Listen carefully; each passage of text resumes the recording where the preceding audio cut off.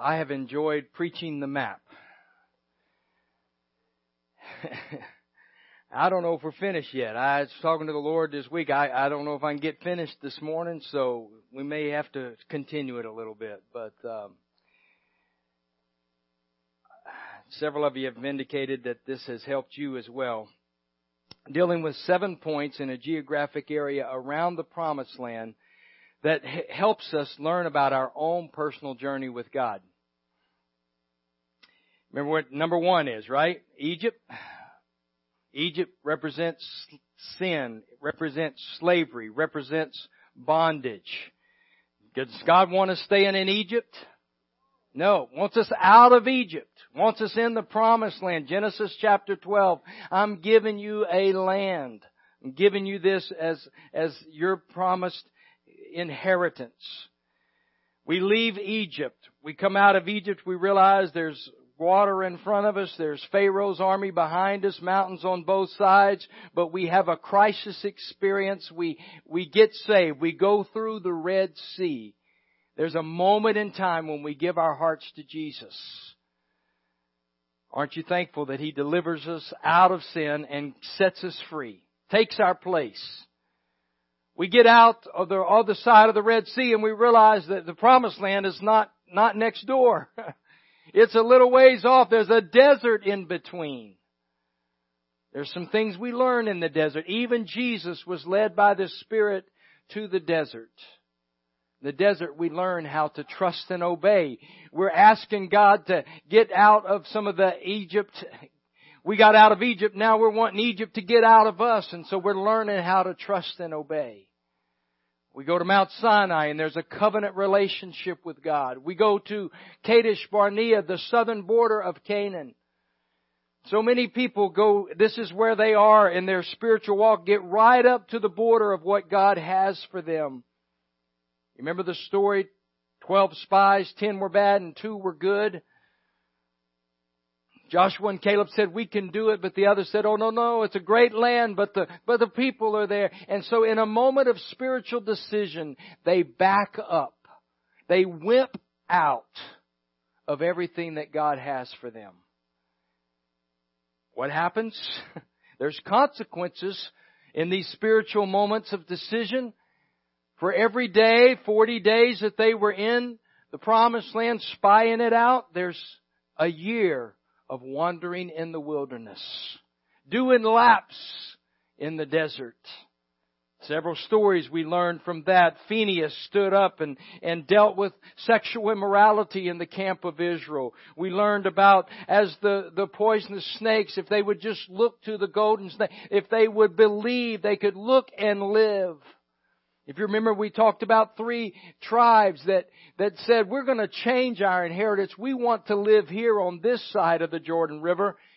And they refused to go any further. There's danger in that. When we say, no, God, this is good enough. This is the inheritance that I want for me. And we stop short of going into the fullness of the blessing. 2 weeks ago, we came to another river. Crisis experience. This is point number 6 of crossing the Jordan River. It's the experience of entire sanctification. It's where we cross over another moment in time when we say, God, I'm giving you everything. I'm consecrating my whole life to you.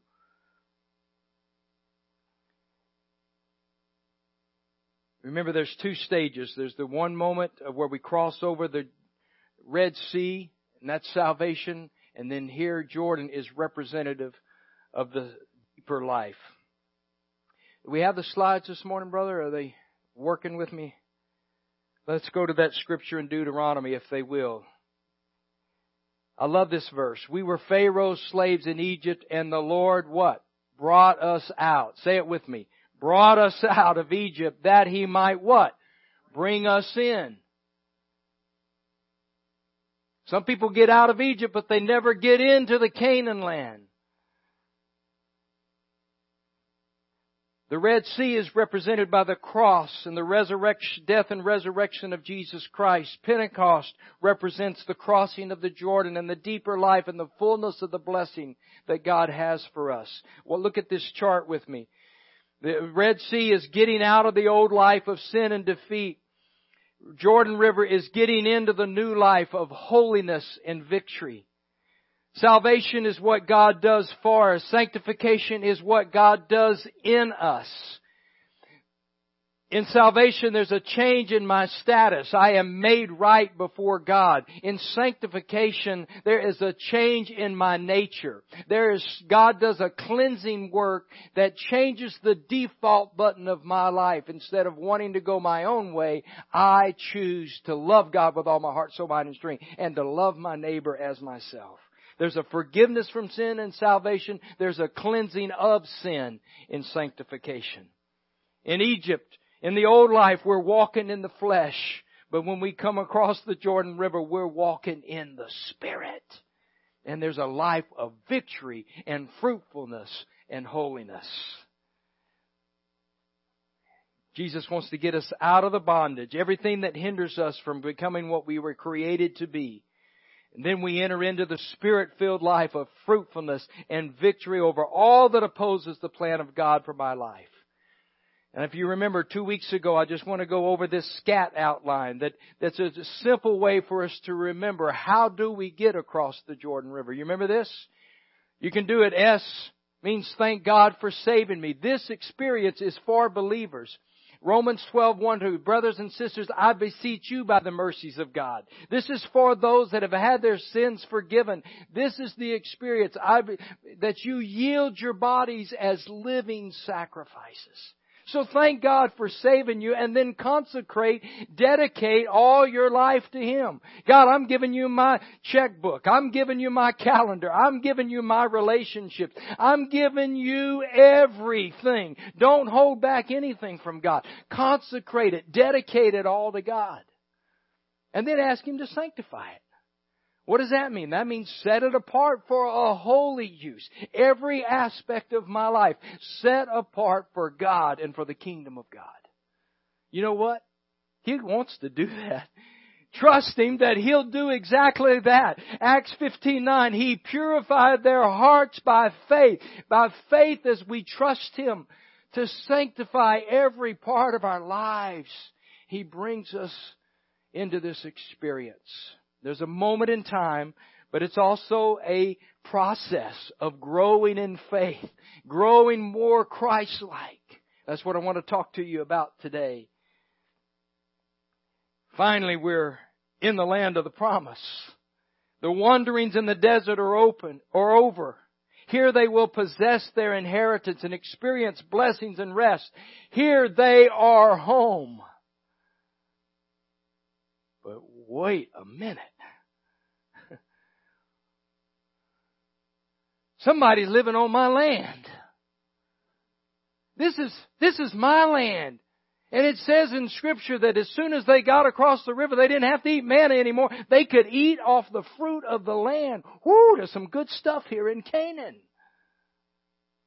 But somebody's living on my land. What are we going to do now? Welcome to your inheritance. There's people living here, and they live in fortified cities, by the way. There's three realities about this abundant life I want you to get this morning before we get into the Word. Number one, the blessings are indeed great and free. I was reading in the Message from Deuteronomy chapter 8. It says, it's paramount that you keep the commandments of God, your God. Walk down the roads He shows you. Reverently respect Him. God is about to bring you into a good land, a land with brooks and rivers, springs and lakes, streams out of the hills and through the valleys. It's a land of wheat and barley, of vines and figs and pomegranates, of olives, of boudin and gumbo and chicken. It's a good land. It's a land where you'll never go hungry, always food on the table, a roof over your head. It's a land where you'll get iron out of rocks and mine copper from the hills. After you've had a meal and you're satisfied, bless God for the good land He has given you. Can I tell you, it's a good land. And Paul said it this way, no eye has seen, no ear has heard, nor has anybody even imagined the things that God has prepared for those that love Him. The abundant life is awesome. Oh, I wish that somehow this morning the Holy Spirit can help me paint a picture for you. This is your inheritance. It's a life of victory over sin and fruit unto holiness and victory. It's a land full of blessings and they're free. But can I tell you this morning, it's also the reality that the battles are fierce. Though they've reached their destination, their journey is not done. Now they've got to possess their inheritance. They've entered the rest of God, but there's still work to be done. Now they stop at a place called Gilgal. Oh, it's a place of covenant relationship with God. See, the old first generation, they had been circumcised. And now God speaks to Joshua and He says, I want you to circumcise the second generation before we go any further. Wow, what's this all about, God? God was saying, I want you to be different. There's people living on your land, but you're going to be different. And it's going to be known that you are a different kind of people. You're not going to live like Canaanites. No, they're perverse generation. You are going to be circumcised. There's going to be a difference, a separation from the Canaanite practices, and a sanctification of one's sexuality, a sign of a covenant relationship with God.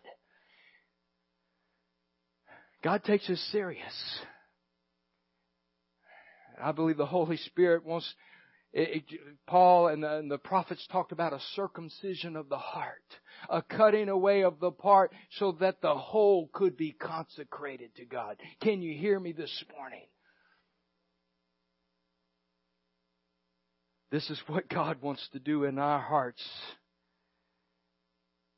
Not only are the battles fierce, but the choices are God's. We learn in Joshua that the land was divided by lots. No one got to choose his own inheritance. Casting lots ensures that the decision is God's alone. Hear your pastor this morning. Those who insist on choosing their own inheritance invariably regret it. Don't choose your own inheritance. Allow God to move in your life. Just live the surrendered life. You remember me talking to you a couple of weeks about the pastor? He was driving. God wanted to sanctify his heart. He pulled off the side of the road and he had a funeral. He had a funeral right there. He said, today I die. I die to my will. And then you get to live. Then you rise to walk in newness of life with fruit unto holiness. God gives the best to those who leave the choices with them. Okay, so we've come through the Jordan River. We're looking at our inheritance. Somebody's living on our hand. Can I tell you, we got to go to war. We got to go to war. You say, well, that's not very politically correct. I don't like talking about soldiers and battles. Well, it's biblical. Exodus says the Lord is a man of war. And guess what? You and I are created in His image. When our hearts are carnal and sinful, this desire to fight has tragic consequences, doesn't it? But God doesn't want to take this urge to fight away from us. He wants to just sanctify this urge to fight. And He's looking for some warriors to join Him in the kingdom work.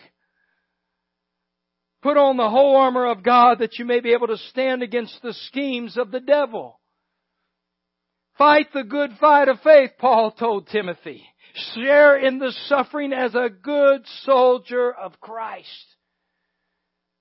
You're going to have to go to war. I'm going to have to go to war if we are going to enjoy everything that God has for us. It's not walk across the Jordan, put it on cruise control, sit back and relax and slide into glory. No, it doesn't happen like that. You and I are going to have to fight. Soldiers of Christ. The Battle of Jericho, we get a model for spiritual warfare. They come across the Jordan, they're looking at Canaan, and there's this fortified city, Jericho, sitting in my way. What do?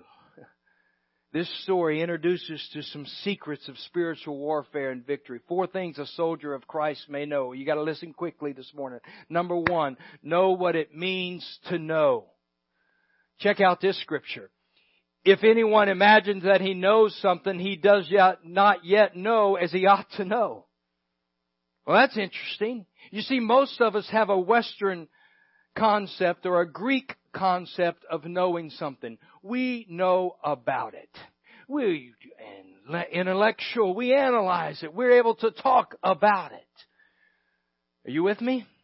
But in the Hebrew mind, to know was to experience it. It was to experience it. Even in Genesis chapter 4, it said Adam knew his wife. It wasn't just talking about sexual intimacy. In that Hebrew, it was that he experienced it. We got to know about spiritual warfare. We got to experience it. This past week, I've been to a Saints games before, and not very many Monday nights. Last weekend, it was working out, and Drew's talking about bringing your Bibles to school and the controversy that ensued around that, and our work in connection with Focus on the Family. The president of Focus on the Family said, I want to come down, I want to support Drew, I want to go to the game. I told my boss in the family forum Sunday night, I said, I can't go if my son can't go. I can't do that. I can't go to a Saints game without Brennan. That's just, and he said, Dad, I agree with that. Yeah. So I go to work, and Dr. Daly is coming with an entourage. And Gene says to me, he says, I really need you. I need you to help me host these guys. And there's no way to get in. There's not an extra ticket. And so I had to go. Had to go to the Saints game. And it was like a playoff experience. I mean, there was energy in the room. I mean, half the crowd had referee shirts on. In the last game that they had, and the horror, I don't want to even go into the details of that.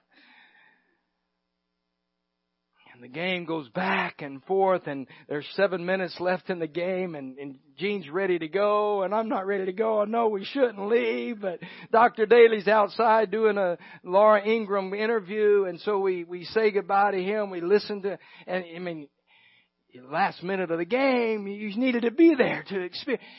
But I was there for part of it, and I got to experience it, and it was awesome. Spiritual warfare, you and I, we can't just talk about it. We got to go to war. We got to experience. We've got to know what it means to know. The deeper life is all about conflict and battle. You'll never possess your inheritance until you personally experience spiritual warfare, until you know how to be a good soldier and fight the good fight. God wants you to know how to go to war. Most of our New Testament, Paul writes from prison. That's not from the golf course. It's from prison. He knew how to go to war.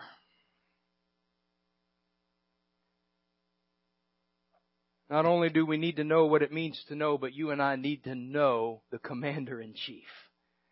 Oh, this is going to bless you this morning. Look at Joshua chapter 5. It came to pass when Joshua was by Jericho that he lifted up his eyes and looked, and behold, a man, capital M, stood opposite him with his sword drawn in his hand.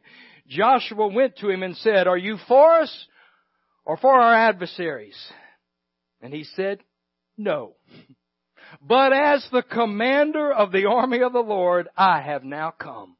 And Joshua fell on his face to the earth and worshiped and said to him, What does my Lord say to his servant? Thus the commander of the Lord's army said to Joshua, Take off your sandals off your feet, for the place where you stand is holy. And Joshua did so. Can I tell you this morning, the turning point in the battle of Jericho happened before the battle even began. It happened even before the battle began. Who is this? Are you for us or against us? Neither. I'm the commander of the Lord's army. Jesus Himself showed up even before the battle began. Most important issue in settling the possessing of our inheritance, hear me carefully this morning, the most important question in going into the promised land is settling this question: who's in charge? Who's in charge? Joshua could have said, I am. I'm the Lord's anointed. I'm supposed... Nope. The Lord Himself shows up to fight this battle.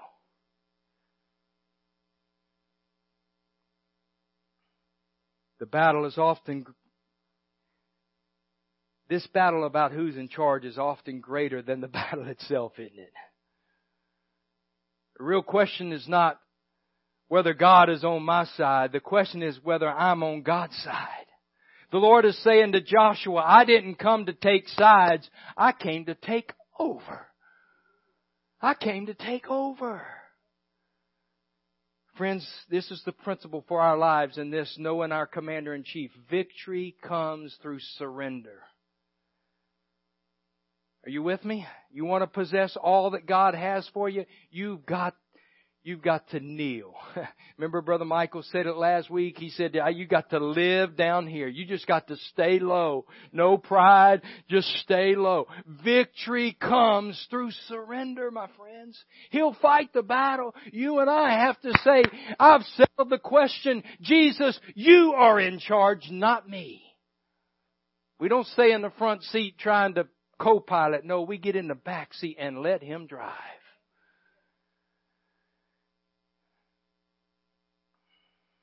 We win by losing. The first creed of the early church, they knew that. They just kept declaring, Jesus is Lord. Jesus is Lord. You have to know, you have to experience the Commander-in-Chief. This is why it's so important for you in possessing your inheritance, me possessing my inheritance. The key is intimacy with Jesus. That's why I ask you, read your Bible every day. That's why I beg you to go to the Lord in prayer every day. If you're depending on your spiritual growth to be coming into this church or any other church, wonderful church in this city, it will be a failure, my friends. The key, we're just coming here on the weekend to celebrate all that God's been doing in our lives. The key is intimacy with Jesus day in, day out, walking in the Spirit.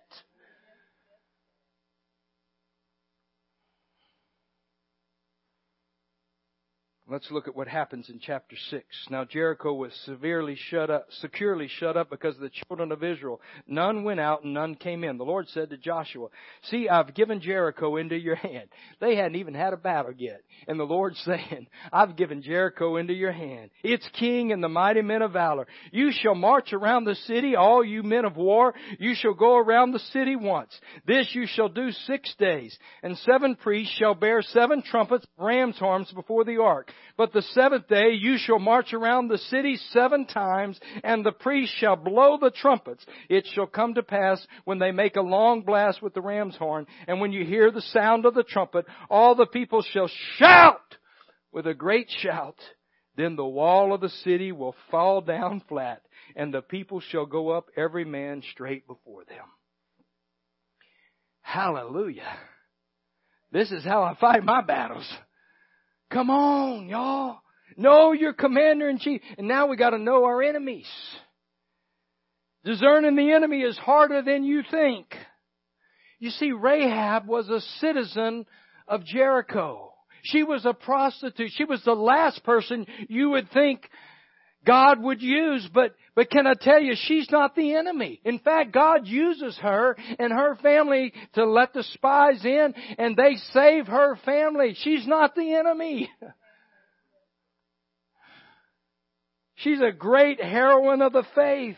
So who is the real enemy, Pastor? We do not wrestle against flesh and blood, but against rulers, against the authorities, against the cosmic powers over this present darkness, against the spiritual forces of evil in the heavenly places. That's who our real enemy is. You think you're at odds with someone? I have to tell myself, and especially at my work at the Capitol, when there's opposing organizations, I have to remind myself, this person is not my enemy. This person is not my enemy. The forces of darkness are my enemy. These questions will help us recognize whether I'm confused about the enemy of my real enemy.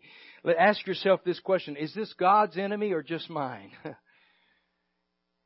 What is my motivation in fighting? Is it hatred? Is it competition? Is it greed? Is it revenge? What's my motivation for fighting this spiritual warfare? Or is it the glory of God?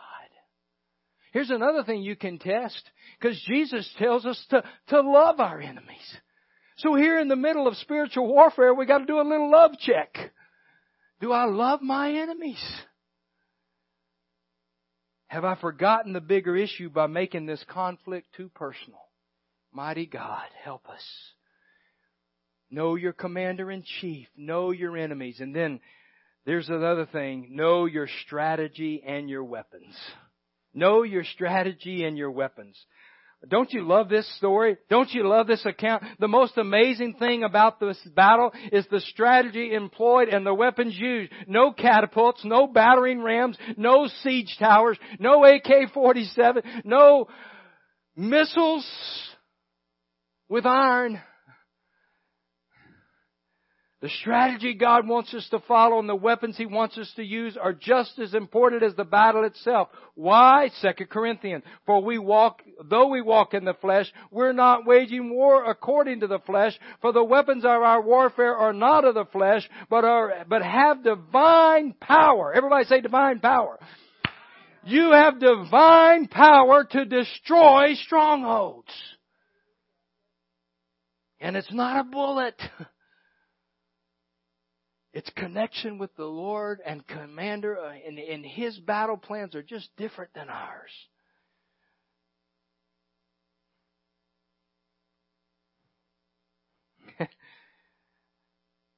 If we use weapons of the flesh to fight battles of the Spirit, we'll never accomplish the Lord's purposes.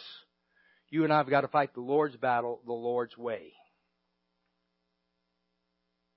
Paul gives this description, doesn't he? Every night. There's something Brennan actually, he expects it now. When we pray over him, we pray the whole armor of God. And I include myself in that when I'm praying for my son or Carmen's praying for him. We start, and it's easy to remember the helmet of salvation and go down to the feet shod with the gospel of peace. But as I was studying this week, I realized I'm praying that wrong in order. I think it's okay and the Lord will interpret that. But if you study Ephesians, it'll tell you how you get ready. And you start with the belt of truth. You put that on, and then you put on the breastplate of righteousness. And then before you get all the other garb on, to go ahead and down there and get your feet put on. Get the gospel shoes put on so you can publish the good news. And then put on the helmet of salvation. It's like a football player. They're standing on the sidelines, but coach is getting ready to put them in, and they got to put their helmet on. And so that's one of the last things that get put on. And then I'm going to grab my sword of the Spirit, which is the Word of God. Wow! How can a young man keep his way pure? By living according to God's Word. Thy Word have I hid in my heart that I might not sin against God. The Word of God is powerful and sharper than any two-edged sword, piercing even the thoughts and intents of man. Resist the devil and he will flee from you. You and I got to have the sword of the Spirit if we're going to fight a spiritual battle God's way. Turn off the TV, turn off the Facebook, just at least get some scripture, get some Word of God, memorize it while you're going down the street. That'd be a good place to say amen. Y'all got quiet all of a sudden.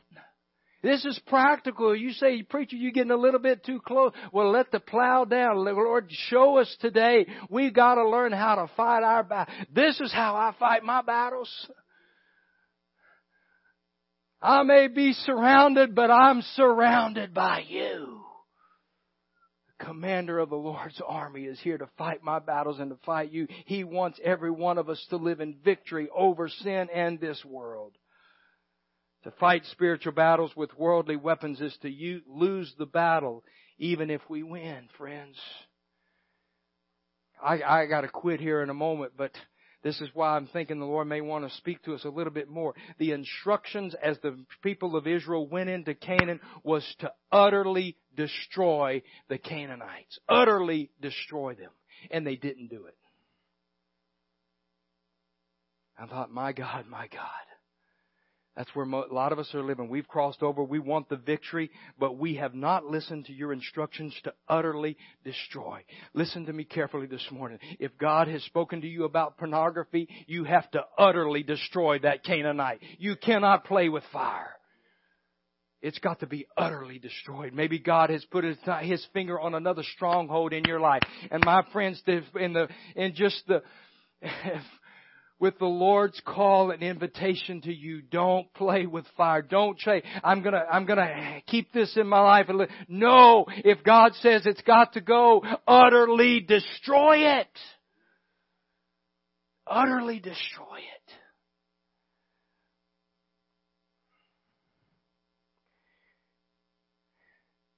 God has a plan for us and our victory. He's got a battle plan. Can I tell you, the enemy has a battle plan too?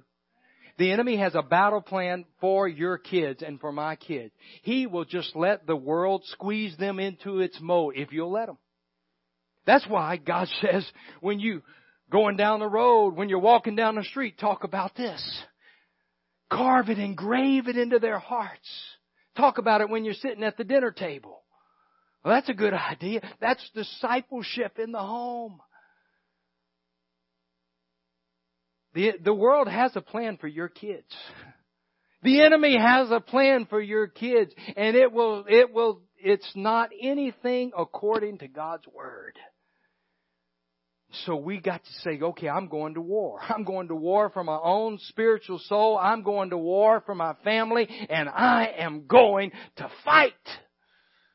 Put on the whole armor of God and utterly destroy those inhabitants that are living on your inheritance.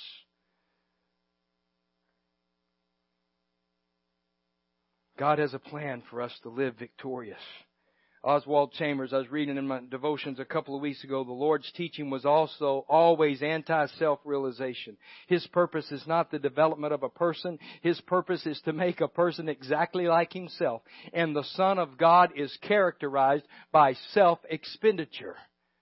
If we believe in Jesus, it's not that what we gain, but what He pours through us that really counts. God's purpose is not to simply make us beautiful, plump grapes.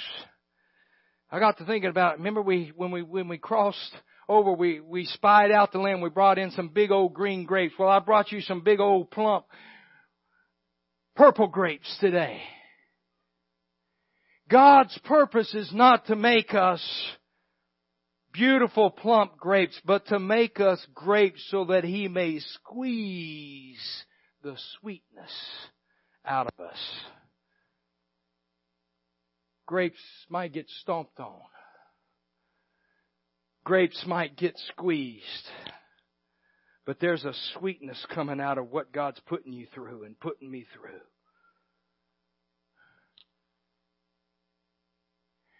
And it's all about Him and the kingdom. And it's sweet.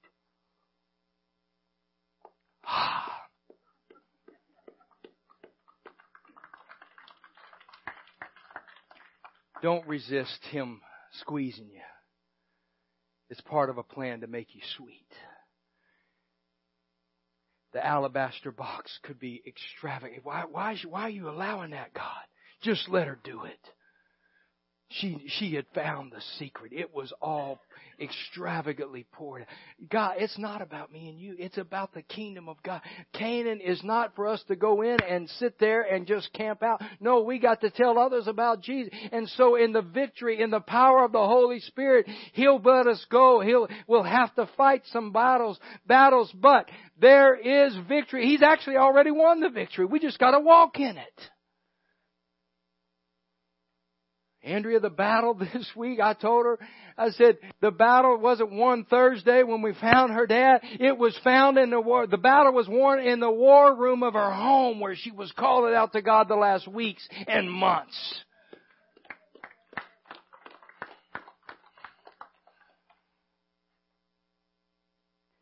Where are you on this journey this morning? Salvation is a journey. Not everyone who starts the journey finishes the journey. Many people have enough faith to get out of Egypt, but they don't have enough faith to get into Canaan. And I hear the Spirit of the Lord giving a great invitation today. Come over into Canaan land, where the milk and honey flow. Come over into Canaan land.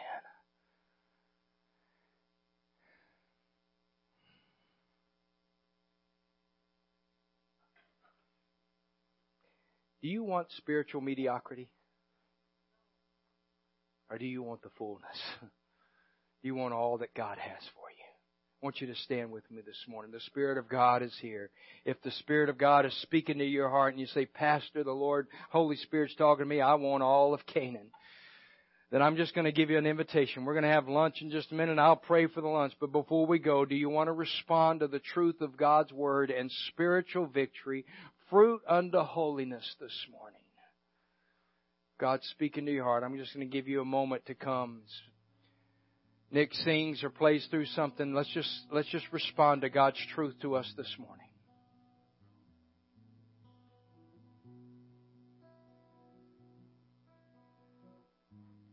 I'm forgiven because you were forsaken.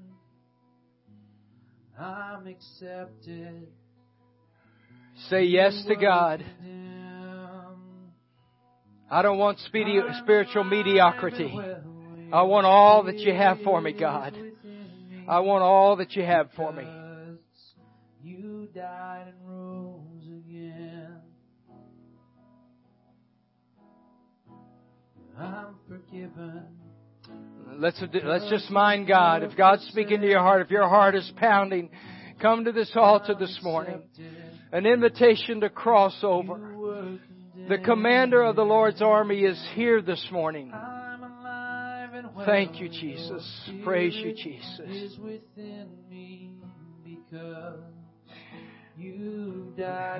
Lord, I need you this morning, God. Sanctify us this morning. We consecrate it all to you. How can it be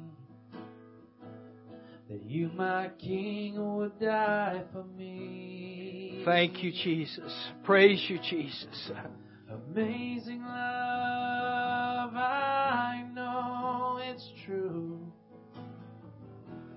It's my joy to honor you. God bless these hearts. In all I do, I honor you. I'm forgiven because you were forsaken. Spirit of the living God, fall fresh on us today, God. Mighty warriors for the cross gathered here in your name today. I'm alive and well. Your Spirit is within me because you died and rose again. Oh, amazing love, how can it be? Thank you, God. How can it be that you, my King, would die for me? Oh, amazing love, I know that it's true. It's my joy to honor you. Oh, amazing love, how can it be that you, my King, would die for me? Oh, amazing love, I know that it's true, and it's my joy to honor you in all that I do. Lord, I honor you. Amen. In all I do, let me honor you. Jesus, you are my King. This is the real question. Who's in charge? If we settle the question, who's in charge? That's the battle right there. So God, whether we're kneeling or whether we're standing, we're settling the question. God, I pray that we just completely relinquish the controls to You this morning, knowing that You are in charge and You are our King. You are the commander of the Lord's army today. We can't help but fall down and worship You and say, speak, Lord, Your servants are listening. And God, then that's when You give us the battle plan. It doesn't sound like the normal battle plan. Walk around the city 7 times, 7 days. Walk around another time. Blow the trumpet. Shout to the Lord. And the walls came down. And so God, we are here today, surrendering our hearts to You, thanking You for saving us, oh God. We are consecrating our lives to You. Everything that we have, everything that we are, everything we want to be, we're consecrating it to You right now, God. We're asking You to sanctify it. And we're believing You today. We're trusting You. The very God of peace sanctify You through and through entirely, and hold us blameless until the coming of God.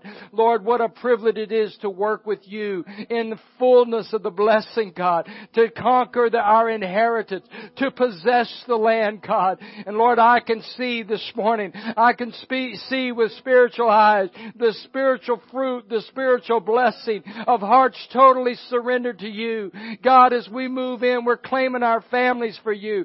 God, I believe right now today, some of us have been battle weary, but today, Lord, You have reminded us that we will fight. We will fight. We will fight. The weapons of our warfare are not fleshly. They're not carnal, but they are mighty through God to destroying, demolishing, annihilating the strongholds of the enemy today. And God, I'm believing You that they will come down. God, give us the courage, oh God, today to believe You. To believe You for all that You have for us. And I'm believing that, God, our lives will bear fruit unto holiness this week. As You teach us, as You guide us, as we stay surrendered, as we stay low before You, God, accomplish in me, accomplish in us all that You desire. God, I give You praise. I give You praise today, Lord. I thank You for answered prayer. I thank You for meeting our needs today. I thank You for filling us anew with Your Spirit today. You are so good. We bless You. We honor You. And Lord, whatever the battle plans are for this week, we're ready. We're putting on the whole armor of God. Let's just physically get ready for the battle this week, God. We put on the belt of truth. God, we put on the breastplate of righteousness. We put on the feet of gospel peace, God, that will publish good tidings, Lord. We put on the helmet of salvation. Thou will keep us in perfect peace because our mind is stayed on You. And we take up the sword of the Spirit, which is the Word of God. Oh God, send us forth into battle. We're listening to You. We're listening to You. We're listening to You. And we give You praise today. In Jesus' name. And all God's people said, amen. Onward, Christian soldiers. Go in His peace. Go fight some battles this week.